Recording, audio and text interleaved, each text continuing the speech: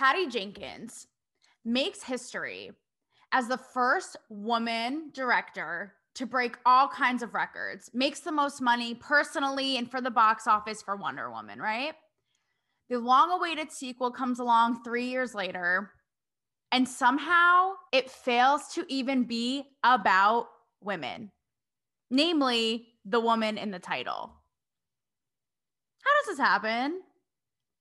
How does this happen? I was like on the fence about doing this episode, right? But I was like, I kind of feel like I have an obligation to, because I've almost been so involved in this Wonder Woman process because I've been reporting on it since the first movie came out. I was on the set of Wonder Woman 84. I covered the junket of the first Wonder Woman. I've interviewed the cast many times. So I was like, you know what? I feel like I got to get in here. I feel like I got to get in this bitch. Let me put it to you this way. When I saw the first Wonder Woman, it was in one of the press screenings before the big premiere in Los Angeles, and my parents happened to be in town and they came with me. And it was really exciting. It was so larger than life. It was at the AMC in Century City. If you guys have seen Crazy Stupid Love, that's the venue, right? That big, shiny outdoor mall with Steve Carell and Ryan Gosling when he throws his shoes over the ledge. Okay. So that's where it was. And outside the theater, there was like a huge Wonder Woman poster. And you go inside the theater and you can just like feel that electricity, right? Because you're like, this is like history. This is the huge, like the first huge female superhero of our era. This shit's about to kick ass. And it was just so cool. And then I remember my mom and I leaving the theater. We felt so proud to be women. We kept being like this, right? You know, the thing like she would do all the time in the first one, like, yeah, I'm a woman. Woo woo. After we watched Wonder Woman 84 last night on Christmas night, my mom turns to me. She goes, I have a headache. I feel like that pretty much encapsulates where this is all going. What just happened? What just happened? And I know you're probably thinking, oh, here we go, Taylor. Don't tell me you've joined the dark side. Don't tell me you've joined the woke, critiquing this movie, having issues with it, saying it needs to be more female forward.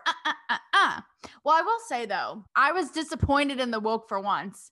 NGL. I was like, where are you? I'm looking with my telescope. No one pointed out what I'm about to say today. I'm going to get to that. Why was this whole movie about Pedro Pascal?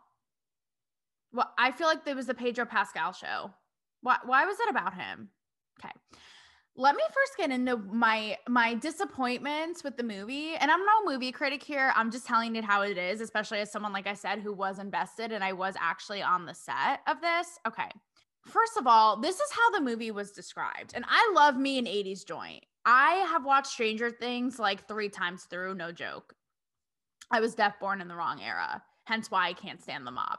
They described it as a sharp contrast to the first one. Remember the first one? It was like super gritty. The backdrop was World War I. It was like kind of dark. Okay, so they purposefully said that this was going to be in the 80s because it was going to be bright and neon and fun and vibrant. And more importantly, it was in a time when people were really thriving, right? The economy was great and people were living the high life, getting things that they wanted and like living in excess, right? So what happens, they said, when people get everything that they want? This was the premise. So I was super excited going into the movie, right? You even saw the posters of Gal Gadot and she was with like the neon and that whole thing. And I was like, this shit's about to be a blast from the past, Back to the Future. You wouldn't even know that this was in the 80s. The only dead giveaway was Chris Pine's fanny pack. That was number one. I was like, this is not what was promised. Number two, it didn't feel lighter and vibrant. It actually felt kind of weird and dark and existential, especially in the end, right? By the way, I was going to have spoilers. So take a little Bailey's, take a shot. You won't even know what hit you. It totally felt dark and weird. Even my dad turned to me after last night and he was like, that was just weird. That was just like straight up weird, right? That's like the only way to describe it. It was. My other thing was they came up with this whole convoluted mess to bring Chris Pine back. Even that, my mom looked at me and she was like, I'm confused. I was like, I think I'm still confused. I don't even know if anyone really knows what happened there. But they went through hoops to bring this man back. And then he's barely in the movie. There's like a post-sex scene in the beginning for 2 seconds. And then in the end, they have a long, tearful goodbye, which was probably the only redeeming part of the movie. Sadly, 100 hours in. And then the rest of the movie, he's just running alongside Diana as her sidekick. You're like, what was the point of all that? But here's where it's a bummer about the way that women were dealt with in this whole situation, okay? So one opportunity was Kristen Wiig's character, Barbara. She's this really geeky gemologist because Diana now in the 80s is working at the Smithsonian as an archaeologist, okay? So Barbara is this really geeky, awkward, out of place girl, and she sees how like sleek and strong Diana is. And with this magical stone that's completely phallic, and if anyone thinks it doesn't look like a penis, you are one step away from Helen Keller. I'm sorry. I thought about it the whole time. I was like, I don't know if this is my dirty mind, but like, who made this creative call? I'm not a comic book. I'm not well versed, so I don't know if that was from the comics, but like, okay, there was that. So this stone grants you any wish that you want, right? And Barbara wishes to be like Diana. Now, in turn, she turns into the cheetah, who is this iconic character from the comics. In the comics, Cheetah is this like slick, like has big boobs and has like the whole sexualized thing of a woman, right? In this one, when Kristen Wiig turns into her, she looks like a hairball from Cats. Not actually Judi Dench in Cats. No, no. The fur ball that she spit up in between takes. That's literally, you guys couldn't do better for Kristen Wiig. You couldn't do better. You guys know how I feel about this. There is empowerment that comes with a woman being sexual. Don't shy away from this. And you know what? They know this clearly because that's like Diana's thing. Like she always looks super hot. She has the boobs out. She has like the butt, and it's like, oh. When she goes on a fighting scene, you see a little like undie action. She always has a short skirt. So we know they know this. Why did they make the cheetah look like a carpet? So that was super lame, number one. Number two is how interesting would it have been to see this really complex dynamic evolve between these two women. When we were on the set, they talked it up like Kristen Wiig is going to have this awesome transformation and turn into this badass. And I was like, yes, like this is cool. I'm excited to see. And I'm not sounding super wokey right now. I'm going to get into why after. I was excited for that, but there was no development at all. And they totally missed the mark. Like Kristen Wiig is so fun. Like in Bridesmaids, genius. This, I didn't even chuckle at her awkwardness. I don't even think even once. Not even once. The only noise that was made was a snowplow outside. I don't understand. Like totally missed the opportunity to make her funny and then missed the opportunity to like really have these two go head to head and like really build up something interesting between them. Giving it the benefit of the doubt. I know that we're not watching superhero movies. Like we're not watching Man of Steel to get some, spiritual awakening, epiphany about life. I get that. But what a missed opportunity, man. You had these like two really cool women. Instead, Diana ends up chasing her around like the furball she is and electrocuting her. Missed opportunity. I feel like I barely saw Gal Gadot in this movie. Anyone else? I was like, is she like not the part of this movie? Where is she?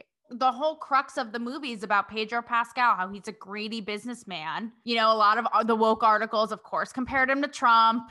Not everything is about Trump, guys. And the downfall of a hungry, selfish, self-absorbed businessman and what happens. It just feels cheap. It's like we've seen it. And it makes me think about why these studios make the choices they make. Is this a big Trojan horse? I talked about it last night with my friend about these very things. And he said, you know what? These blockbuster movies, they're not working anymore because they all follow a formula. And he's like, you know what? Half the time, they're not even tailored for the US. They're tailored to do well overseas. So who knows why Pedro Pascal was the star of the show? They do studies, they do this, they do that. There are so many decisions that go into this. And I've had so many conversations today where it's like, is the studio taking us for idiots? Like, it's so clear that this is the most disjointed situation that has ever happened. I was literally watching it. On some level, I was insulted. I was like, you guys have the audacity. In 2020, we have been through enough. And you're going to have us sit here for 2.5 hours and expect us to not think that this is totally bogus, but to also enjoy it. These people are on the same page. Whoever made this movie, they are on the same page as Sleepy Joe and Kamala. It's just like, what? I saw a tweet that said the departments on this movie were on different edibles and none of them talked to each other. That's what it felt like. I don't know why they made the decisions they made, Like at one moment they were in Egypt. I literally turned to my mom. I was like, what are they doing in Egypt now? What are they doing? Learn from the Duffer Brothers. You could have had a whole fucking movie in the 80s arcade and we would have been happy. And like I said, I'm not looking for a life altering movie. I love escaping to superhero movies as much as the next fanboy. But at some point, when is the formula going to get changed up? Because this was the perfect opportunity and it was missed. The whole thing is about this man, Pedro Pascal. We see him in his suit. We see him with his ears bleeding. We see him crying. We see him with his son. We see him running through a yard. I mean, we get it. We want more Diana. We want more Diana fighting. I want to see Diana kicking ass. I don't want to see Diana saving the world after she's gotten her ass beaten by giving this heartfelt speech about the truth and about sacrifice. No. I want to see her kicking his fucking ass. Weak. And it makes you wonder, is the studio doing this because they think a man at the crux of the movie will perform better? You know, it's kind of contradictory to my last episode, right? Because my last episode was all about how men are really getting bashed these days, and I feel like they should be celebrated, as should women, as they both bring totally different things to the table, and that's okay. And that's what we love about each other and ourselves. But this was the one time, I'm going to say it, guys. I'm going to say it. And I love men and I support men. You guys know with my last episode, but come on, like this was an opportunity to be like, by women, for women, about women. Every time I turn to the screen, it's Pedro Pascal crying or screaming. And this is what's interesting too. When it was time for women to sort of assert themselves in this one, right? And show their power, especially with Kristen Wiig's character. But people noticed this too with Diana, is how repulsed they were by men on a range of just simply hitting on them to harassing them, which falls into the Me Too category. We're going to go here for a second. Diana is all dressed up at this party, for instance, and all these men are hitting on her. And it's actually kind of funny because I literally turned to my parents and I was like, this is me every time I exit the house. All these men come up to her and hit on her, and she doesn't give them the time of day. She's like, move it along next. Move it along. I don't know you next. Nope. Sorry. Nope. That way. No, honey. Nice try. Go away. Okay. I actually thought that was pretty funny. I have guy friends who were like, cut us a break. Again, kind of pertaining to my last episode, right? We're just trying. It's like we can't win. We damned if we do, damned if we don't. Damned if we try to hit on you, damned if we don't. Can't win, which is a whole other ball of wax in and of itself. Because we all know it comes down to what we find attractive and what we want. If a hot guy hits on us, we're all for it. If it's someone we're not into, we're like, hit the hay. That didn't really bother me so much because as a woman, I actually found it funny because I was like, I totally feel like that when I go out. It's pretty funny to see that play out on screen. But what was interesting is when Kristen Wiig's character then, it really plays into that men are trash trope. So Kristen Wiig, in the beginning, she's this weak sort of prey. And this drunk guy is trying to sexually harass her in the park at night. And she's all weak and defenseless. Diana saves her. Cut to later in the movie when she starts gaining powers, the same man, she sees him and essentially beats the shit out of him to where we don't even know if he's dead or not. Leaves him in the street, beats the shit out of him in revenge. The men is trash trope. That's what that is. That's also a trope, if you want to call it, or the premise of a new movie called Promising Young Woman with Carey Mulligan. Have you guys heard of it? I saw the trailer, and before I even saw Wonder Woman, I thought the same thing. Here, let me tell you about this. It's a little crazy. The premise is about a 30-year-old woman who essentially pretends to be drunk at bars and waits for guys to hit on her and try to essentially rape her or harass her. And she reveals that she's not at all drunk and gets her revenge on them by mortifying them, embarrassing them. I'm going to give another spoiler. I read this today, but I didn't see the movie just because of this plot alone. It's like, why? I just don't feel the need to see it. I feel like I get it just from the plot. She ends up essentially being a martyr and dying in the end by this guy who she tries to pull this on, right? Is this where we want to go? Is this where we want to go to show that women are empowered? Listen, I'm the biggest Me Too supporter you'll ever meet. And you know what, Hollywood? I'm going to direct this at you. Well, maybe not so much Hollywood, but the outlets, the mainstream outlets. I wrote an essay about this past spring. How I actually thought celebrities should be more vocal about their Me Too stories to support women who don't have big platforms to come out and talk about it. I had R. Kelly survivors say the same thing. They were like, say it. Even if it's sacrifice for you, say it. No one picked it up. I don't know if they were afraid or what, but no one picked it up. So needless to say, I am the biggest Me Too supporter you'll ever meet. But stuff like this makes me question, is it now going too far? Is it now going too far to the point where you have this kick-ass history-making franchise like Wonder Woman, and the way that you're going to show the power of a woman is by taking revenge out of and kicking the shit out of a man who tried to harass you once to get some sort of revenge? Is this what we want to be portrayed? It just feels cheap to me.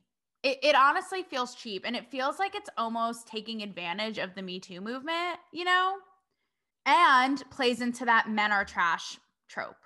There's also the idea the woman has to sacrifice the love of her life so she can save the world.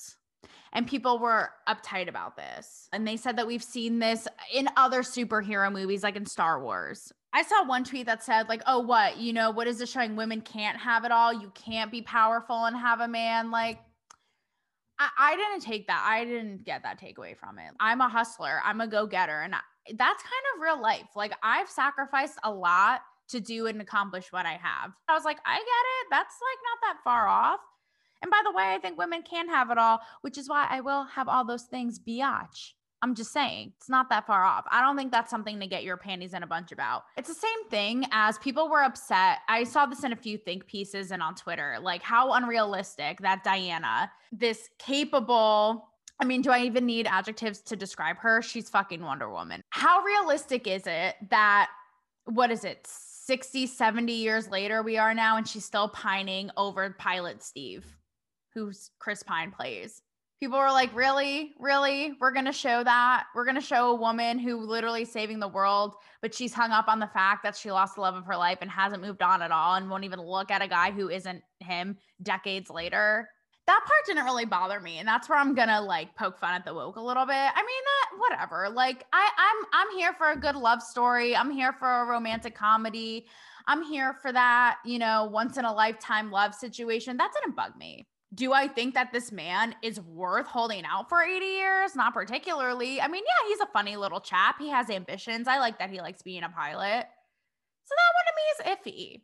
That one to me is iffy. That one to me feels like another orchestrated thing the studio did to make the audience happy, right? And it all makes you wonder, how far are these studios going to go? I'm going to get shit for this. There goes my press passes. How far are they going to go until they realize that these formulas aren't working on us? I wish that this movie was more about Wonder Woman 1984. And if that means Steve, her love interest, being part of that more, fine, so be it, whatever. That doesn't bother me. I would have preferred it to be more about them and their arc with Kristen Wiig as well, maybe in there somehow, versus the Pedro Pascal movie. And I get it, right? They probably didn't want to fall into that thing of like, you know, Wonder Woman is a badass. We're not going to make the whole thing, you know, a love story and how she's hung up on Steve. And, you know, we want to avoid the woke culture and upsetting them by making it all about her love life when she's so capable. But it's like, you guys kind of already did that. So either like go for it, like go big or go home, you know? Why was this movie about Pedro Pascal? About him as a businessman, an infomercial guy, a dad. Why do I feel like I know more about him than about Gal Gadot's character? You know, this is something I've been thinking about a lot lately. And again, it might seem contradictory to my last episode, right? Where I try to raise you men up, try to raise you up, because I know you're getting a lot of shit these days. I got your back. But, you know, I can't help but think, do people think that seeing men at the forefront will just succeed? You know, like my friend said, they're orchestrating these movies so that people will go see them, especially overseas. They'll tell their friends, they'll do well, they'll succeed. They have so many little factors, probably like the amount of times that they changed the script. I'm guessing 45 to fit everything in and make it probably as confusing as possible for us. Like, how can you fuck up a superhero movie? It's pretty standard, right? Like, maybe you actually should stick to the formula, but actually simplify it, because you guys were doing a lot. But how much of these studies and these decisions go into making a man at the forefront? And again, don't take my willingness to cheer on men as that I think that they are better. No, we're just as badass and capable. You know, I've been talking about this a lot, like I said. As I pursue this podcast, even, I often get frustrated about how radio is still dominated by men. Have you noticed? Name one huge radio host. I Googled it the other day. Name one who's a woman. Jenny McCarthy with her Sirius XM show. Does anyone care? Howard Stern, Joe Rogan, Charlemagne. Look at late night hosts. Every Jimmy who ever walked the earth, James Corden, Steve Colbert, Trevor Noah, Chelsea Handler had her run for 5 seconds. It's annoying as fuck. Now, like I said in my last episode, I'm not going to feel like a victim because of it, or like the system is somehow against me. I see it as people being too big of pussies to shake up the status quo. People are scared. People are scared. That's what's upsetting. It's like they only want to do something if they know it's going to work. It's like no one wants to really take a risk. Have the guts to do something different, not just like cower into the status quo and the formula and the huge. It's boring. And sadly, that's why I was disappointed. I felt like this was just another example of that. But maybe this is where it falls on projects like this. And, you know, I hate to fall into that whole give Patty Jenkins more responsibility because this was such a responsibility. I mean, you guys, she made what, $1 million for the first Wonder Woman. I think she made around 10 million for this one, right? It is a responsibility. But male directors make movies that are trash all the time. So I don't want to put more responsibility on Patty and be like, you're a woman, you need to do better, because that's annoying as shit. But this is an opportunity. Like I said, I left the first movie so proud to be a woman. My mom and I, I even told Patty that when I met her one of the times after I saw it, right? Because I met her many times, but I was like, she was all excited. This was the opportunity. This was the opportunity to put women at the forefront, show Barbara Cheetah as this like sex dog who can kick your fucking ass to Wuhan. Focus on Diana, focus on Barbara and Diana. Why did I sign up to watch a movie about Pedro Pascal as this Wall Street oil obsessed man? I don't care about him. Fake news. Fake ass news. And again, when we do show women, it seems like lately being empowered, it's mortifying and destroying men. That's not cool either. That misses the mark for me. I gotta be honest, it does. Now, what's interesting to me is that the woke didn't point any of this out, really. I did my little homework. I did my research. And to the woke, this is where you guys are insane, because you have the nerve to point out every time a person has a stray hair that's going in the wrong direction in a movie. And as something as obvious to me as this, no, you guys are quiet now. I found it interesting, though, that these like woke outlets were just like, yeah, bigger than ever, better than ever, because it's, you know, for women, by women. It's like they have to cheer it on out of default, out of obligation. It's like, oh, but you won't challenge it though? You're scared suddenly? You're scared? They can't critique it or point any of this out because that goes against the narrative, right? Like the man hating trope, the man, the men are trash trope. No one pointed that out. Real women supporting women is having constructive criticism and being honest. You know what's funny is I actually read the reviews and I actually thought that it was the woke being uptight. I was like, oh my God, no one can just enjoy a superhero movie anymore. And then I watched it and I was like, I actually feel like these reviews were a little bit generous. Anyone else? Then though, there was a piece in the New Yorker with like, it was the other extreme, which is she basically gave an entire oral history of the feminist movement and was like, Patty Jenkins dropped the ball to be a history teacher in feminism. This is the 100th year of the women being allowed to vote. And why wasn't that like, that's too far. Again, we're not trying to get a history lesson. We're trying to be entertained. I'm somewhere in the middle again. Give us the movie that we want. If you're going to pave the way, really do that. You know? And that's the thing. I don't want to seem like I'm railing in on Patty Jenkins. Like I really admire her and I respect her. You know, what's funny is I actually interviewed her. It was a couple days after the news had broke that she was going to be making a record amount to sign on for Wonder Woman 2. And the outlet I was with at the time, Bustle, wanted me to ask her about that. It's kind of awkward, right? Like talking about someone's salary. And she said to me something really interesting. And I've always really liked her outlook, though I don't know how much I believe it, but I like what she says. She said something like, No one deserves it. All we can do is just strive for more. No one deserves anything. And I thought that was cool. It's like she doesn't have that entitled view, right?